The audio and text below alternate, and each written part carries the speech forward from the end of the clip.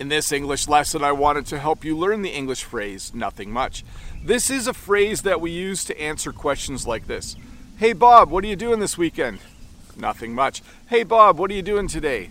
Nothing much. It simply means that you don't have a lot planned for the time that someone is asking about. What am I doing this summer? I would love to say nothing much, but I actually have a lot planned. And by the way, when you say this quickly, it ends up sounding like nothing much. Okay, hey Bob, what are you doing this weekend? Nothing much. Just hanging around at home. We might have a little campfire. So you're not doing anything important? No, there's nothing much going on this weekend. The second phrase I wanted to teach you is the phrase, nothing really. This is a very similar phrase. It means exactly the same thing. If you said to me, hey Bob, what are you doing this afternoon? I could say, nothing really.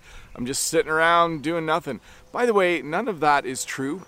I rarely respond to that question by saying nothing much or nothing really. Although they are accurate answers, I'm usually quite busy, and I don't usually respond by saying nothing much or nothing really.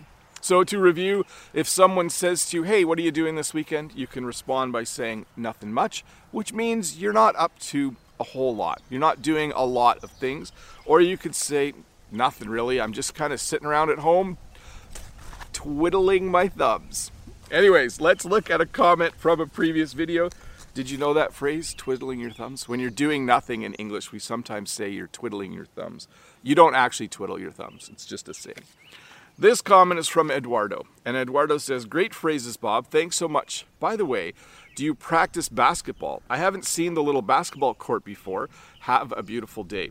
And my response is, I try to help my son practice a few times a week. Mostly he takes shots, and I run to get the ball.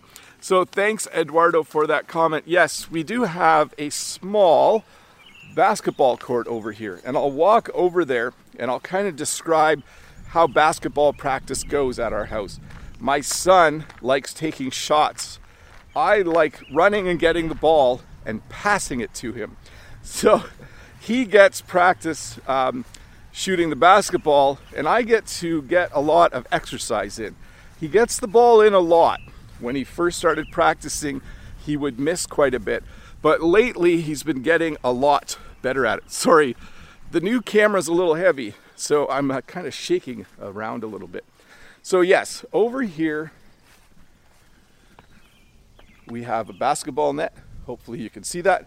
And then we even painted the free throw line, and we painted a three-point line as well, so that my son would be able to practice his shots from all three locations. Let me sit down here for a sec. It has been a lot of fun having a basketball net. When I was a kid, as I mentioned in another video, I practiced baseball a lot. I wasn't that into basketball. I was into baseball. So it's kind of fun to see my son take an interest in basketball. He practices a couple times a day. He's super excited. He really hopes he can make the basketball team this fall at school. I hope there is a basketball team. Things related, things where you need a lot of people in one spot still aren't allowed here in Ontario, Canada. So I hope there is a basketball team. I hope he practices a lot and his skill level is high enough that he can make the team. That would make him super, super happy. Anyways, I'm glad I got this video out. It's a little bit late. Sorry about that. Major technical difficulties for Bob the Canadian, but I think they're all fixed now. Have a good day. I'll see you in a couple days with another short English lesson. Hi, Bob the Canadian here. Thank you for listening to this English podcast lesson. If you would like to support me in the work that I do as an online English teacher, please visit patreon.com/Bob the Canadian.